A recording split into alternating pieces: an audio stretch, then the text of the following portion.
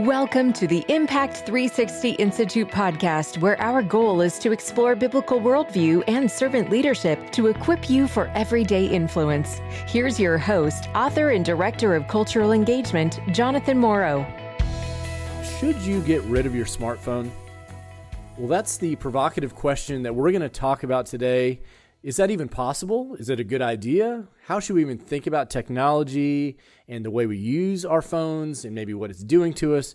These and many more are some of the questions that I get to have with Chris Casper, who's the founder of Techless. And I'm going to tell you about him. He's an entrepreneur. He's a leader in the creation of healthy tech. As I mentioned, he's the founder of Techless, which is an innovative tech startup that created the Wise Phone, a pure and simple phone for intentional people. Love that. Chris is married to his lovely wife, Sierra, who works at home raising their 4 beautiful daughters. Chris and Sierra have been foster parents for a handful of beautiful kids, and they live for a deeper purpose. So love all that and excited about the conversation. Thanks, Chris, for joining us today on the Impact 360 podcast. Yeah, happy to be here. I'm excited. Yeah, well, again, there's so much I'm excited to talk about, but let's start with why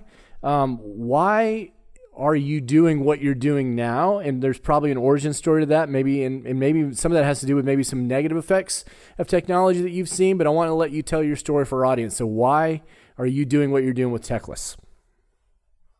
Yeah. I mean, so there's kind of two halves to this story. For me personally, cell phone use or technology just sucked me in. I mean, I was hitting, I don't want to tell you how many hours of screen time a day. It was terrible. 15 hours, something like that. It was horrible. And this is, looking at like computers as well. So I kind of personally didn't trust myself with a lot of the tech that was handed to us. And I think that's actually not as uncommon as people would think. But then actually there was kind of this moment where we had foster kids and we had 10 and 13-year-old girls, and CPS dropped them off and said, hey, don't let these girls near anything that looks like a smartphone. They've done some really evil stuff with it in the past. And that's that moment as a new parent where you want to empower them with stuff. You don't want to be this jerk Luddite that takes away everything that they want. And we were kind of stuck with this conundrum of what do we trust them with, and phone wise, and there was nothing on the market.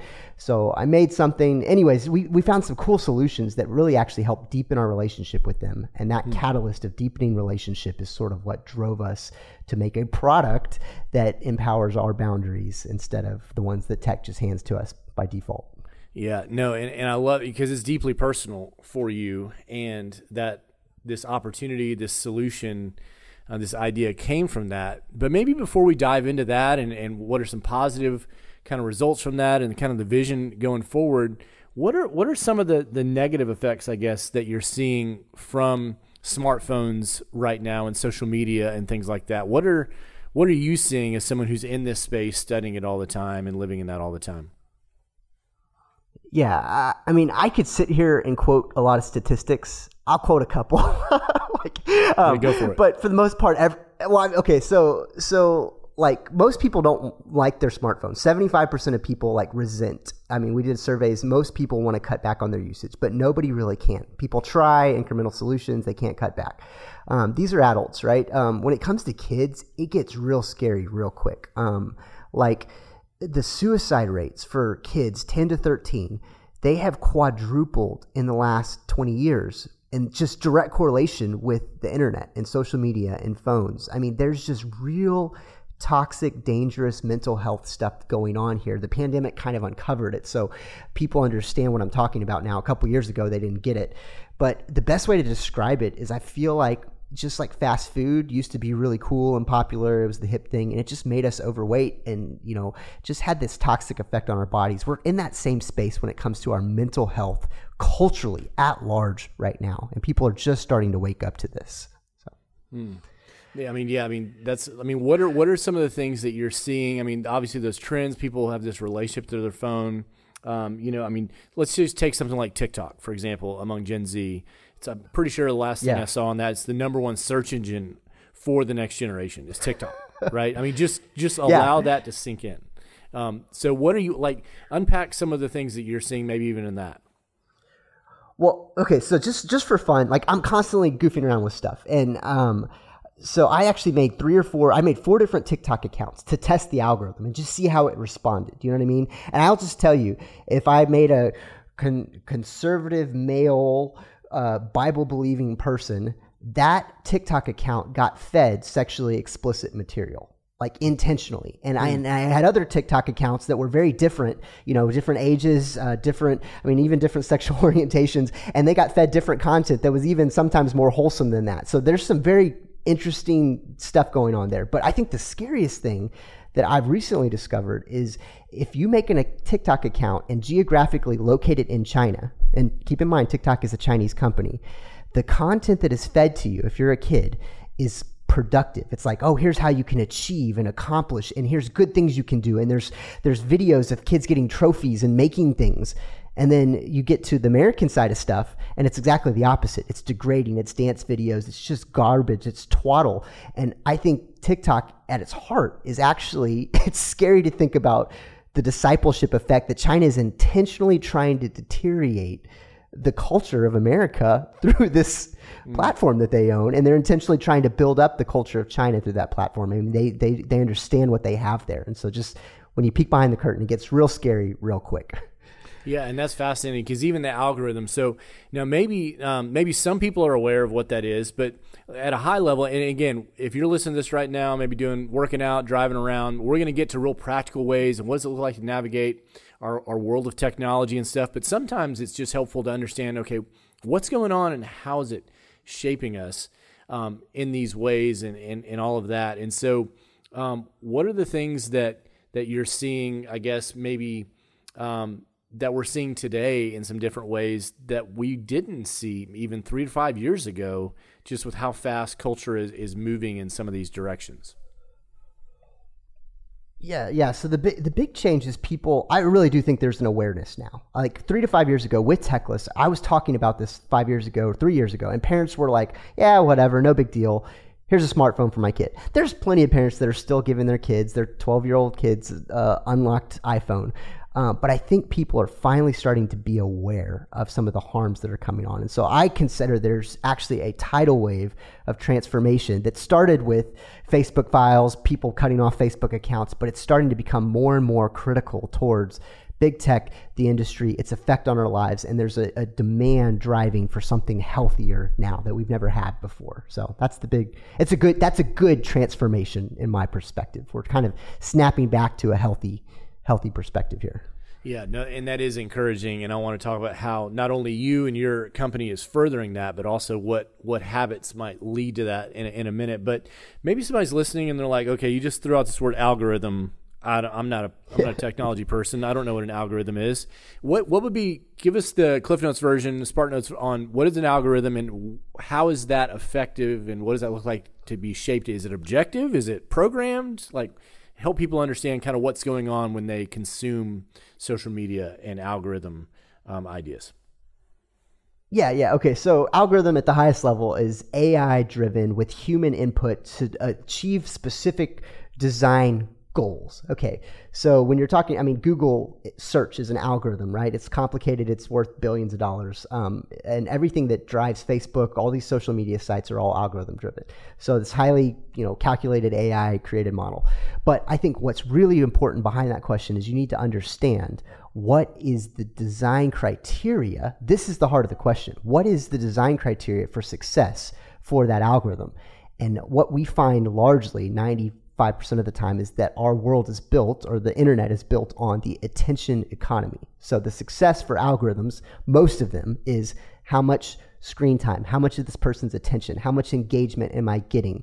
And we need to be constantly aware of really that actually perverse incentive for our eyeballs that's behind everything that we're doing online right now.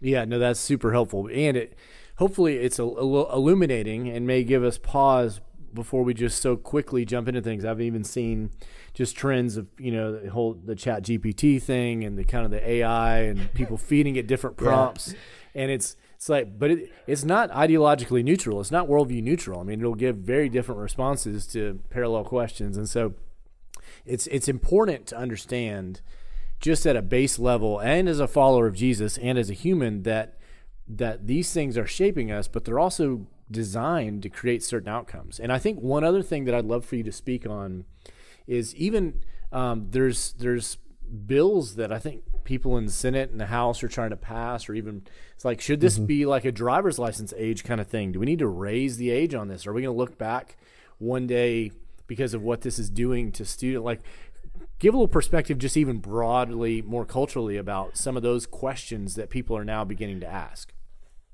Yeah, totally. I mean, I think there is a bill saying that social media age under 13 is like almost a no-go for the most part, because of just the exploitation occurring with those ages and the attention economy.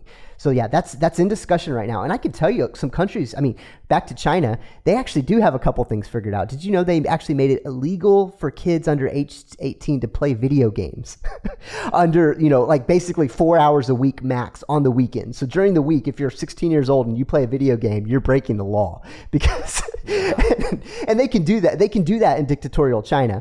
But I think what's important to take away from is, here's smart people at the head of a country's government, and they recognize that that is actually a threat to the very success of their country. Is that the digital addiction is so dangerous to them that they're passing extreme things going on here. So I think that's a cue for parents, lawmakers, people ourselves, of how toxic this stuff can be.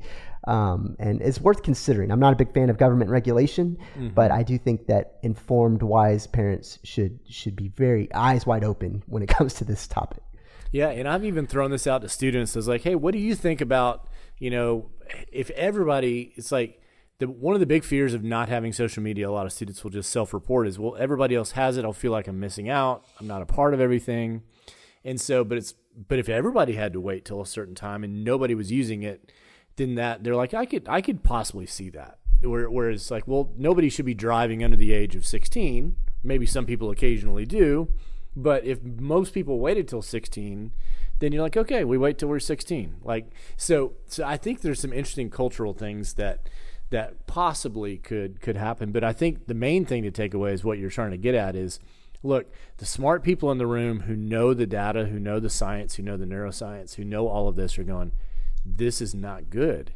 And so we need to limit this in some ways. And so that's kind of the backstory, some of the negative aspects of it.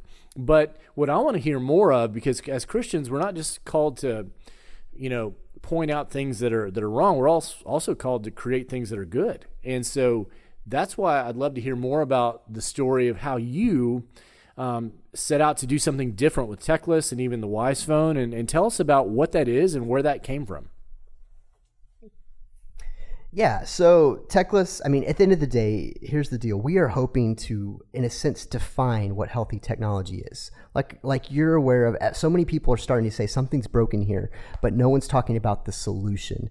And not only do we want to define it in an intellectual sense, but we actually want to build it, which is extremely ambitious, complicated. Building technology is not easy, but we're just on that journey here. And our hope at the end of the day is to we're saying we want to reclaim 100 billion life hours for people to wonder, to live, to imagine, to be in relationship with God and with others. And that's time that would have been dedicated towards screen time or less meaningful interactions. I love that. Is that 100 billion hours? Yep, 100 billion life hours. We're calling it life hours. It's like it's the antithesis of screen time is kind of what we're going for here. Yeah, so. I love that. And I mean, Matt, that is such an amazing idea. And so what's also important is for people, I mean, culture is what you come to see as normal without having to think about it. And then good things can be normalized, bad things can be normalized. Problems, it just seems normal. That's how it works. And worldviews assume they get baked into that. But then it's like, okay, well, culture, how does culture move? Well, culture largely moves by ideas, institutions, and artifacts. And a lot of times Christians are doing better at talking about ideas, but a lot of our institutions are very secular in worldview. But what I love about Techless and even this Wise Phone is this idea of an artifact. An artifact is like a computer, it's barbecue, it's a bottle of water, it's a smartphone, or it's a football. It's an artifact that shapes you, like a shovel as a tool. Using that a certain way shapes you. And so what I love about that is not only is this saying, hey, there's a problem, but also we're going to be a part of offering up solutions here as an alternative. And so I can hear somebody saying, like, and I want you to unpack kind of specifically what the Wise Phone is and how it's different than a typical smartphone.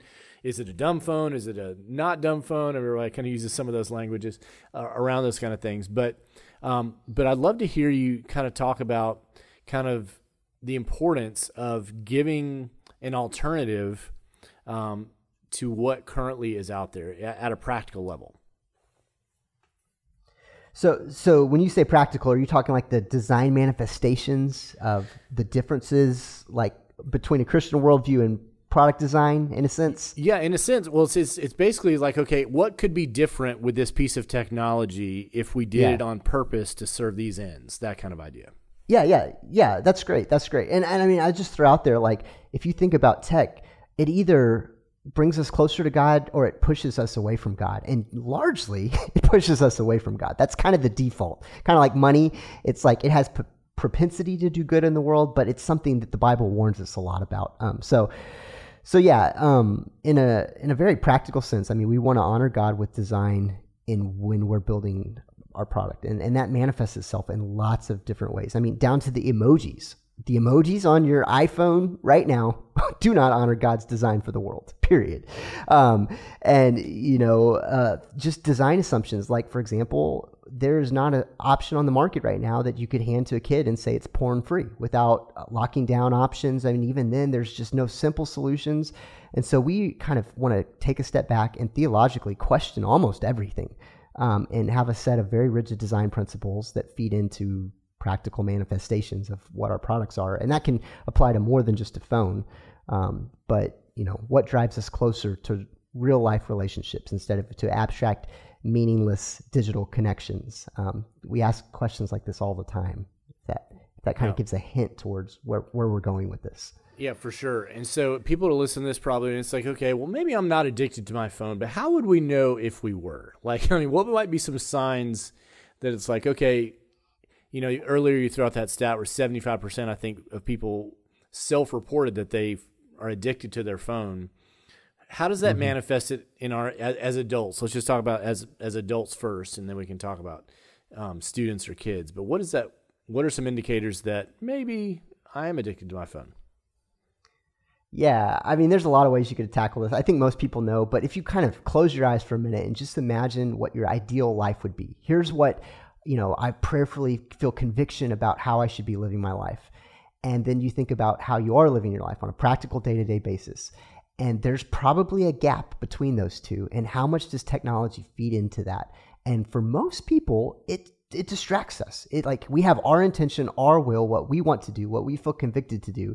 And there is a gap and between that and what we're actually doing. And 9 times out of 10, tech is connected to that. And so there's a warning sign, I guess, other than just your screen time statistics or your kid pulling on your shirt saying, hey, look at me, not at your phone. I mean, that happens all the time as well. So, yeah. Unfortunately, that's a reminder. Maybe feeling anxiety if it's outside of our presence or maybe outside of arm's reach, or maybe could we even leave it for a little bit and actually not have it with us?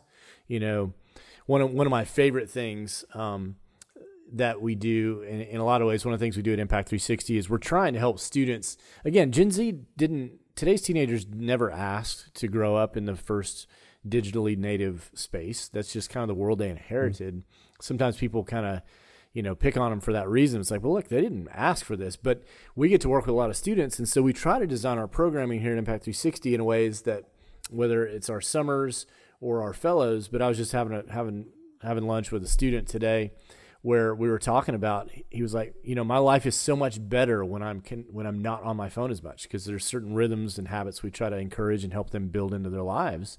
And there's like, hey, my screen time went from, say, 6 hours a day, last year to it was like an hour and 45 minutes, and, or something like that, where it's like something, but it was more intentional use. And that makes a massive difference when we have awareness. So if you are curious and you're listening to this and you have a smartphone, you can go in and check your screen time. You can also check your number of pickups, number of times you've interrupted yourself that day. That's always convicting and challenging for us when we do that. But so those are ways to kind of think about that. But, I can imagine somebody saying kind of maybe giving some pushback, going, well, all this sounds great, but everything in my universe is connected to my smartphone in terms of when I order food or how I sign up for things or do all those things, right? So people are wondering maybe, is it even possible to do something different? So how would you respond to that? Yeah. So there's this natural tension between being a Luddite, like, Puritan, go live on a farm, don't use machinery, and being the most connected person in the world. And I think most of us don't want to veer to either extreme, but we lived in a connected world. So how do you navigate those tensions? And my only feedback would be critically, for the first time in your life, really just dive in and critically think about where you want to be on that continuum. And I bet you 90% of people want to take steps back. And so this is the number one excuse for keeping a smartphone, for I have to be connected. And the truth is that there's some sacrifice involved with living a healthier life. There really are. So if you want to eat healthy, think about what it takes. You have to go buy food at the grocery store, or if you're going to eat at a restaurant, you're not eating fast food. You got to eat at a nicer restaurant. You got to sit down. You got to pay more money. There's a cost associated with it. There's a cost associated with living healthily. You have to wake up early and run and, take a shower afterwards. It takes time and money to live out some of these things that are really, really good for us. So when people start using conveniences as an excuse, it's not end all be all. I run a tech company. I've got 20 employees internationally, but I still use a Wise phone. And there are some inconveniences, but there's also some really rich benefits on the other side that I think that you're selling yourself short if you let those things be the excuse. That is the lie of big tech, selling you and keeping you hooked on the platform. And there's systems you can create that kind of find a healthier middle ground between those two. And so I'd recommend diving into those, exploring those. Yeah, and I think sometimes just because something's easier, it doesn't always mean it's better for us. And yeah. I think that's important because we are a convenience people. If we're all honest, most of us don't want to make life more difficult. We want to, but at the same time, it's like, is convenience the only value? It's like, well, maybe it takes me a little longer to do something else a different way, but is it worth it in the long run? And those are some things I think maybe that people are willing to ask. Some questions to ask for the first time. And so I think that's a really, really good thing. So let's just say, what are some of the benefits that you would see for people beginning to adopt, and maybe just from testimonials or people that use the Wise phone? And in a minute, I want to describe kind of what it is and if just contrast it with an existing smartphone, like what does it do? What doesn't it do? How does it help? But like, what are some of the things you're hearing from people who have made that switch to the Wise phone or tried to limit some of their technology in certain ways? Yeah. So, hands down, what our product is closer to a personal counselor as opposed to a meditation app. Like it's a fairly intensive transition for a lot of people. And so as a result, it's a higher hurdle, but at the same time, there's deep transformation in the lives of people. So consistently, people that use this phone, commit to using it, have release. They have relief. They have, a sense of peace, better conversations, more focus, more present, less anxiety, feelings of freedom. These are the messages that come back to us, whether it's adults using it or if it's parents that have given it to their kids. They just have less anxiety around the tech tension battle that they typically have because they're not arguing over, can I have this app or the screen time thing? The boundaries are built into the device. And so it is truly living out its purpose with some hard boundaries around what it can do. That provides peace for people. So, no, that's really helpful. And so hearing those things, what kind of feedback have you gotten from teenagers who have used this, whether of their own volition or whether or not they've been voluntold that they get to use it as opposed to a different smartphone? But what are you hearing from students themselves in terms of kind of the Wise phone, or even just kind of this adopting kind of a different countercultural mindset in some ways? Like what kind of feedback are you getting there? Yeah, so we have a few different types of kids, teenagers that are using this. A lot of people that buy our phones are deeply intentional people that put their money where their mouth is. They live out some really countercultural thoughts. So those parents that give their kids a Wise phone, their kids are like, awesome, great, I have a phone, it's no big deal, they're grateful for it, they have a great relationship with their parents. So that's usually a non-issue. We have a small group of teens that are like the cool rebels, like the kids that have no FOMO and want to, this is like a cultural icon for them, and they like show it to all their friends, and like next thing you know, we sell 20 phones to their school because it's just this cool thing that the hip folks are doing. And then there are some kids that are like, this is a punishment for them. And so I'll say the hardest ones are kids that already have had a smartphone and they take a step back into a Wise phone. That's the most difficult transition, because they're going from 0 miles an hour to 1,000 miles an hour for overload brain capacity back down to 100, which is a good pace for their age, but it's just they were used to something so much different, and that's more of a challenge. So yeah, no, that is helpful. Not undoable. Right. Yeah. I mean, but don't give your kid a smartphone first. Yeah, what it comes down to. Try to if possible start with that, because there will be some differences as you go.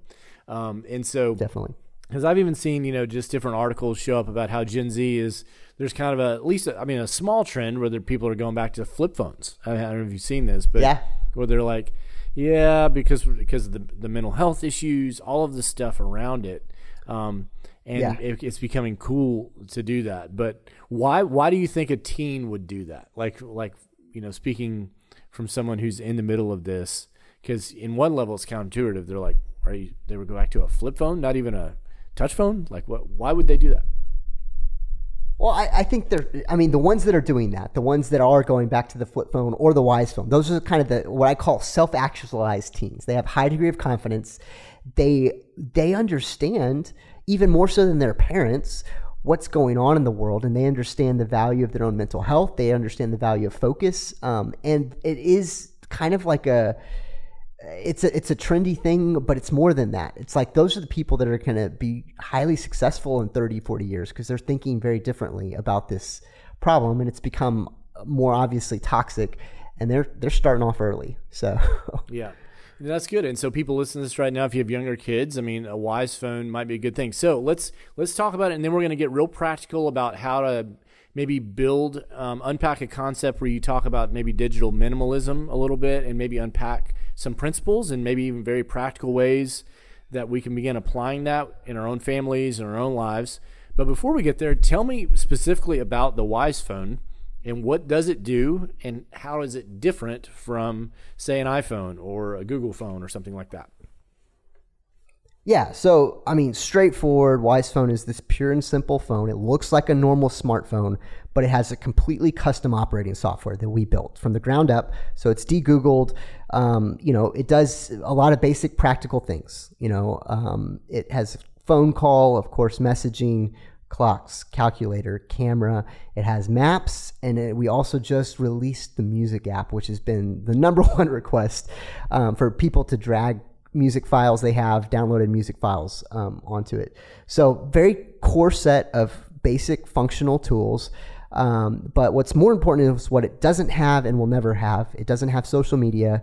It doesn't have anything you get addicted to or distracted by. No app store. And then also it has a back end called the Family Portal where you can log in and actually see call logs, message history, location history. So that's kind of high level what Wise phone is. We sell it on our website. It's $399. It's a device. It works with any carrier. That's it in a nutshell. Pretty basic. Yeah, so can people use it? So again, it's a phone that works well like they'd use any other phone. It works with every other carrier. Has a long-lasting battery. It's got a really good camera. It's got storage. You can put pictures at a practical level. How do people, like the map thing? I'm curious about that because everybody uses their maps. So how does that work? Yeah, so we built everything because we don't really fundamentally trust Google and some of their policies and their perspectives, and so we built everything from the ground up. So we built the maps tool, so it's all pretty straightforward. It looks like a normal phone. I think that was the big thing is we talked to a bunch of kids and they didn't want flip phones, they didn't want a kid's phone, they wanted it to look really cool. So we spent a lot of time actually with UX UI designer named Eddie Lobanovsky. He's like the #1 rated guy in the world, as well as a guy that worked at Apple to design this interface. So the visuals of it are just clean, simple. I mean, we built the whole thing with like 2 colors. It's just crazy, and 7 icons. So. No, that's awesome. Very cool appeal to it. Can you? Does it work internationally the same way a normal phone or a normal smartphone would? All the same basic things, just practical, like texting, all that stuff work the same way? So officially, we support North America. We have sold test beta prototype phones in about 17 different countries, and we haven't had any issues yet, but I will not promise anything. So we're providing coverage for all major US carriers at this time. Yeah, and that's building. And again, we're talking about technology, and it's building something and refining, and I'm sure all those things. So that's super helpful. My main thing was like people could buy this phone and trust that it's going to work, and it's going to. Yeah. For what they did, for what they want it to do, and things like that. So at a practical level, that's super helpful. You can go to techlist.com to get that, and look at that and see what the device is. The phone's beautiful, all those things, clean, elegant, all that kind of stuff. And that's super helpful to check out as a way to countercultural live. But before we get to even the phone, let's step back a little bit and even just talk about what are some of the principles at play, even if you still keep a smartphone, let's say, or what are ways that you couple a Wyze phone with other tools to kind of pull some of those functions apart that all exist on a smartphone right now, but maybe you can pull them apart and say, here's what I'm going to do on my computer versus here's what I'm going to do on my phone. Kind of talk a little bit about that, just beginning kind of what's a way of some principles of approaching your digital life differently that would be helpful.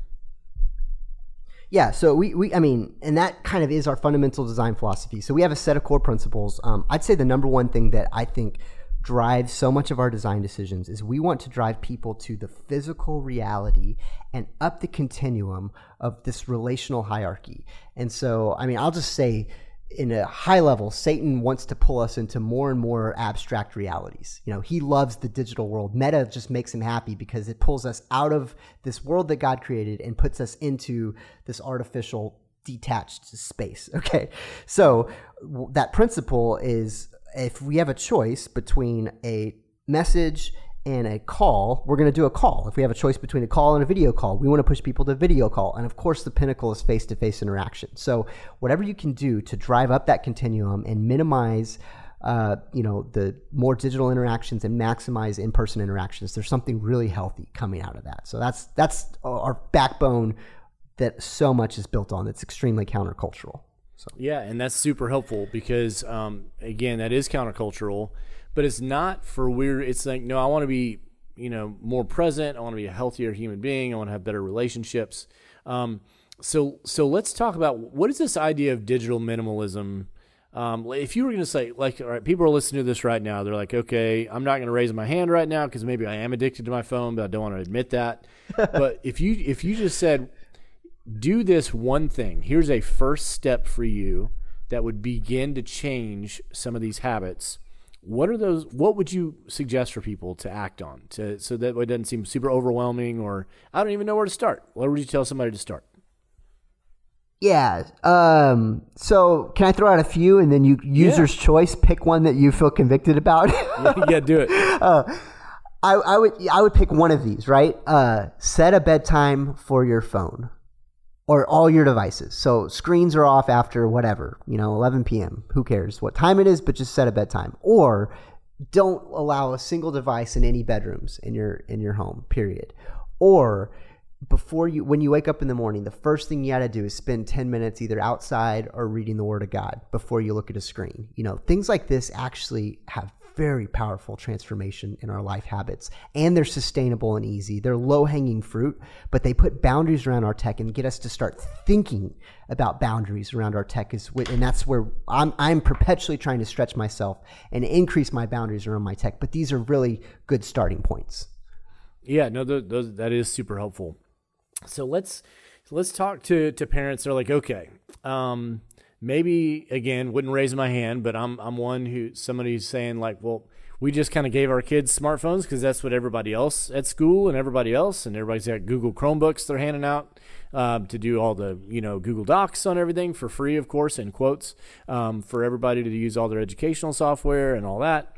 But we haven't had any boundaries whatsoever. So what are some things that you might say where a family or parents, mom and dad, could start with, say, some preteen and teenagers who haven't had any boundaries? Like, give a couple of tips and ideas there.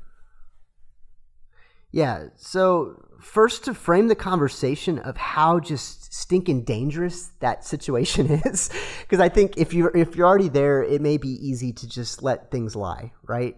It's like, we've already broken the ice. I don't want to cut more restrictions. Let me throw this idea out here. So phones and some of this tech is just immensely powerful, and its effect on our souls is profound. And so think about it like money. Money is immensely powerful. So if you had a 14-year-old kid and they had $1 million in their bank account, think about how that could affect them in really dangerous ways, how it could affect their habits, their behaviors. Like, there's something dangerous there.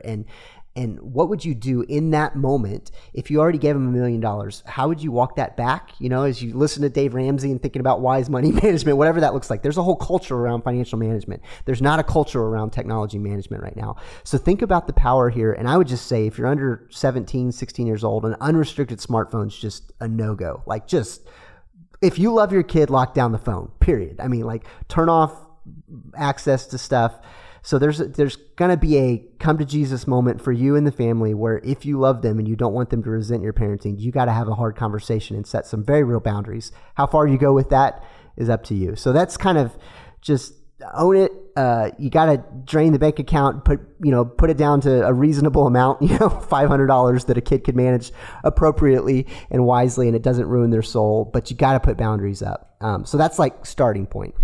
And then beyond that, I would start putting some boundaries around the devices and try to come up with physically tied spaces. Like, for example, if they need Google Docs, buy a desktop computer, screw it into the desktop, and they can go to that desktop computer and access Google Docs. There's a physical boundary and a literal location they have to go to in the home to access their technology, instead of just walking around in their pocket all the time. And that's just a huge, huge difference. And I live by that myself. So. Yeah. So for example, for you, what does that look like for you? Obviously, you run a tech company. So obviously that involves you using technology. So maybe peel back a little bit of the curtain. So what are things that you have in place intentionally that maybe even make life more inconvenient or time consuming in a way that you've built in because of that? Yeah. So I mean, I'm sitting here in my home office, right, or my office at work, and I'm looking at 7 screens. Okay, so I'm not a Luddite. We got a pretty sophisticated thing going on here. But I will tell you that I have a computer that I get my work done, and I don't get work done on my phone, because all of a sudden when I go home, if I have to get work done again and break that boundary, the dinner time boundary at home, it's not bugging me in my pocket while I'm sitting there on the couch talking with the kids or outside. I have to say, I'm clicking into work mode, and I walk over to my computer and I open it up and I turn it on and I check my email. And so just that simple little difference, I have seen, you talk about inconvenience, I've seen very little loss in convenience. I'm still deeply connected. I mean, like I said, the team's international across 6 time zones, and I'm still deeply connected, but that simple boundary of having everything on a computer has been massive. And then I give some focus on the ways people can reach me. I don't do voicemail.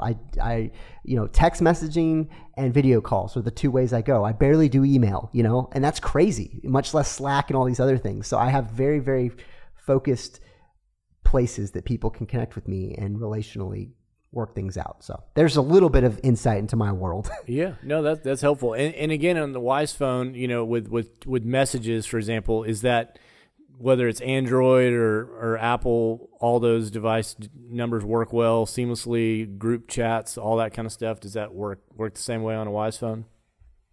Yeah. I mean, I do text messages is kind of my primary method. I do photo messages. I will say, and this is kind of a cool residual effect when people switch to Wise Phone, and this includes me, is that you depend on that stuff a little less. It just loses some of its power in your life. So like people forget their phones sometimes and it's okay. It's not like this tragic thing because you're not so connected to it. So it's this weird side effect. So I use messages much less than I used to. Text messages I use robustly, but a lot of media stuff is just declined some. So. No, that's really helpful. Well, maybe let's also shift. What would be some things, obviously we talked about a little bit of boundaries, or maybe introducing that, maybe one or two more kind of practical things here, thinking about technology. And again, let me just preface this again. It's like, if you're listening to this and we're followers of Jesus, one of the things we're called to do is not be conformed to the pattern of this world, but be transformed by the renewing of our mind. And so that applies to all areas of life, including technology. So whether or not you make certain choices or not, they need to be intentional choices if we're followers of Jesus. And so that's why digital technology, entertainment, social media, all of that stuff, if we're followers of Jesus, needs to be a part of our discipleship. Like, what does that look like? And so just as an operating principle. But what would be, and I know you've got some more resources on your website, techless.com, but just kind of keeping your kids safe online. Are there certain other tools that you use, or browsing, or recommendations, or accountability software? Are there things that you found that have been helpful, and that a family who maybe doesn't have a lot of categories, maybe they're not very tech savvy? It's like, if the internet goes out of our house, I'm not sure what to do with it. Beyond that, maybe it'll come back on. I'm not sure. But like, how do I manage my kids' technology? If what are some things you've seen that's helpful? Yeah, that's a huge question. So tech stuff comes and goes, right? As far as its effectiveness and what we would recommend. And a lot of it, there's not just good solutions, and you have to get very specific to specific situations. So if I was to answer that question, I think one of the largest, the way I'd answer it is, the biggest thing that I would recommend is try to dive into being more intentional than you ever have been, just as a broad stroke. But then think about the habits and the rhythms of your life, and how technology feeds into that, and what you can do to snap it in a little bit closer to what you would prefer to be. Putting bounds around it, taking on some inconvenience. What are ways that you could chip away at that as a family holistically? And I know that's not really what you're asking for, but that's the sustainable, like, hey, you can teach someone to fish, or you could give them a fish. I could give you a couple fish right now, but it may not do you any good in 5 years. But if you start really diving into being intentional about your tech and thinking about habits, and just incrementally, every 6 months diving into some new tech habit, that's the type of thing that's absolutely going to transform your life and set you up for success over the next decade or 20 years. So. No, that's really helpful. And again, it's kind of a mindset, way of life kind of question, which again, technology and smartphones are wanting more and more of our time and attention. So we're either going to do nothing, or we're going to try to do something, and we want to be intentional. On your website, you've got the Techless Manifesto. Obviously you're passionate about this, but if you were just going to again make the case for why this is so important, just at a human level, what are some of the things that you included in that, about that why of, man, it's really important that we at least ask these questions and think about this. Yeah, so I don't talk about this very often, but since we're speaking to a Christian audience, because I'm definitely serving the world at large, right? Believers, non-believers, I'm here to help. Right. But if you look back at, the beginning of time, right? The original technologists in the world were these brothers, Cain and Abel. One invented agriculture, and the other one invented, with cattle, and the other one did farming. And these guys, absolutely pioneers in technology, and they brought their offerings before the Lord. One was rejected, one wasn't. And then think about what transpired next. God put his mark on one, and he went and he created a city.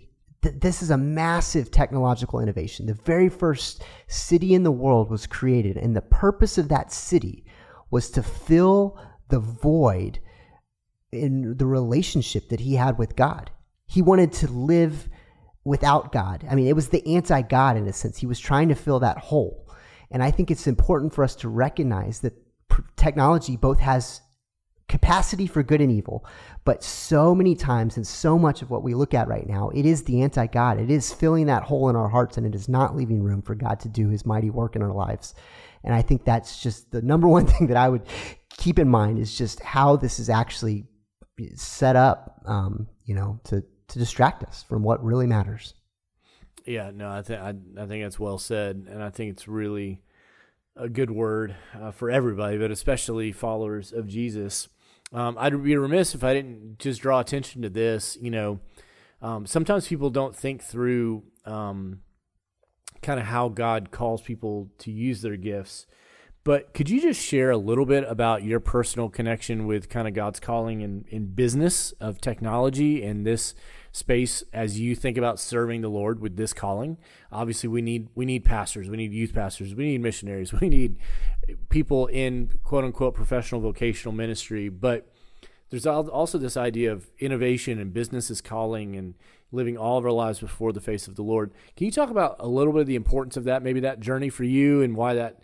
Because you're doing something that's deeply Christian, even though most people probably go into the website initially may not even realize that. But I'd love for you to connect some of those dots for our audience. Oh man, yeah, I'd love to. So this story is deeply personal. So just to give some context, I grew up as a member of a fifth generation family company. I mean, as we're talking 125 years old, most companies never make it to the third generation, less than 1%. So God's blessing has been on my family.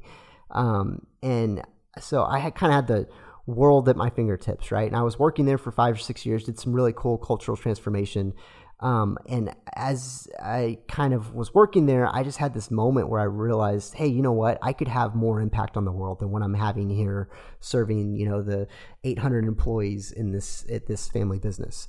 And so this was absolutely, I had a blank page moment where I could do anything. I literally had a blank page, wrote down 20 ideas, and it was just prayerful consideration for months. What should I do, God? I have a master's in art. And I got that because I just really love transforming culture. And if you look at what changes culture, the art is typically the tip of the spear, right? So whatever artists and poets create, next thing you know, the media does. And whatever the media does, next thing you know, culture and society buys into. And so there's kind of that tip of the spear thing. Well, technology is also that tip of the spear in transforming culture. And so, I mean, I'm a member of some really cool communities, Faith-Driven Entrepreneur, Praxis. These are world-class, excellent people that are truly changing the world. And I try to be extremely missional, and not just the products we create, even though they're super countercultural, but also in the way that we love our employees. I mean, we've got a lot of Muslim people that are totally on board working for me, that totally on board with this mission, and my job is to just love them with the love of Christ, and whatever that looks like. And so, I'm happy to dive into any details of that, but this is definitely a life calling, and I'd have a hard time doing anything but this. This is clearly where God wants me. Yeah, and I think that's amazing because, again, sometimes people are like, okay, how can I contribute, or what does it look like to serve the Lord? Yes, he gives us resources. We're called to be good stewards of all those things. But he also gives us gifts and passions and talents. And then there's influence to be had, and there's needs to be addressed. And it seems like in some of those ways, well, a lot of those ways, that those things have converged for you in a way that's really helping a lot of people think better about technology, which is a really exciting and desperately needed thing in our culture today. Maybe what's one as we kind of wrap up our time, I guess, say one last word of encouragement to maybe a mom or a dad who might be a little tired, a little weary of maybe fighting this battle day in and day out, maybe just even their own work, or their own school or whatever that places all these demands. They're just, sometimes we can get tired, and it's just, it's one more thing. But maybe just kind of address and speak into that a little bit. Man.